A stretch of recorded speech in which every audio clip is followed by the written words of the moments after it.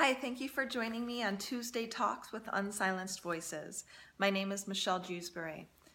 Today's topic is going to be close and dear to my heart.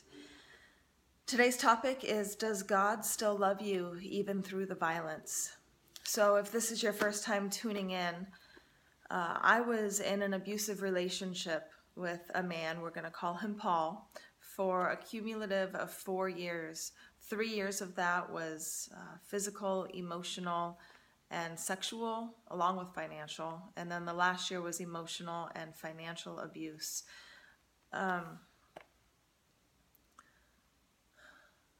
Oftentimes, I would sit or go on a hike after I got into an altercation with my abuser, Paul.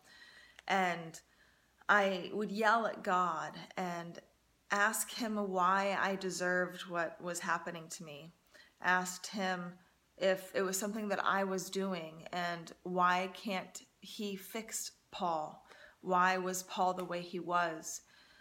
And I knew God loved me, but during those 4 years of my life, especially during the first 2 years, I really had a hard time believing that I didn't deserve what was happening to me.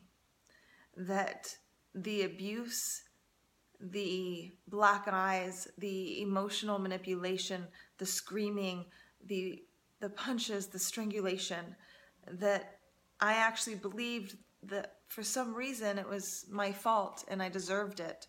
And I yelled at God and argued with him and really was wondering why. And I want everyone to know that God loves you even through the abuse. Even though you might not be able to see it right now, even though it's so hard because of what you might be going through or what your friends might be going through, your family, or what you went through when you were younger. He does not want this violence to happen, but he doesn't stop it because of free will. And I want to lead into this conversation with a Bible verse. This is from Ecclesiastes 3, verse 16 through 18. And this was supposedly written by Solomon, who was an extremely wise man. And these verses talk about the injustices in the world. So I'm just going to go right in. I also noticed that throughout the world there is evil in the courtroom. Yes, even in the courts of law are corrupt. I said to myself, in due season, God will judge everyone, both good and bad, for all their deeds. Then I realized that God allows people to continue in their sinful ways so he can test them. That way, they can see for themselves that they are no better than animals. The reason why I wanted to include this verse from Ecclesiastes is it really spoke to me. God tests people, and your abusers, and if an abuser is watching this video, you are being tested. They're being tested. God says to love one another like yourself and love your neighbors, all of your neighbors, your next door neighbor, your neighbor in your country, your neighbor in a third world country, to love them and show them appreciation.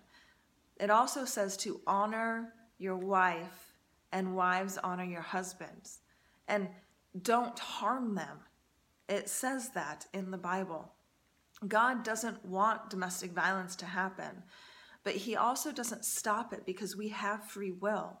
So the abusers who abuse and continue to abuse, in my opinion, and a lot of researchers agree, that hurt people hurt people. So say, for example, your abuser, say he's a 35-year-old man, okay? And you have been in this relationship with him for like 5 years, give or take. And he physically abuses you, sexually assaults you, and emotionally abuses you. Well, what's so interesting about this cycle that continues and has been continuing for decades, is that it starts with them as a child. Something happened to them that's made them hurt, that's made them angry, that's made them lash out to the people that they love. So the reason why abusers abuse is because of something that's happened to them, how they were trained, their education. There's a lot of different reasons. But because they have now grown up to become abusers, now these victims, like myself when I was a victim, we think that God's forgotten us. We think that He is not going to protect us. But God wants you to leave that relationship, and He doesn't stop it because that this man or this woman who's abusing you has free will, and it's up to you to make that change, to move forward. And if you're watching this and you haven't experienced domestic violence, you probably know somebody who is going through it or who has gone through it. And I want you to understand that this is a vicious cycle that continues and is perpetuated from childhood all the way through adulthood. And statistics show that if you're abused as a child, typically you're going to abuse as an adult or be a victim of a violent crime or domestic violence as an adult. So, does God love you still? Yes, He does. And He cries every time you're hurt. He cries every time you're hit or strangled, or every time that you wake up with fractured bones or a broken jaw or a broken nose. And I want to encourage you to leave that situation and know that people love you, that God loves you. Thank you for joining me on Tuesday Talks.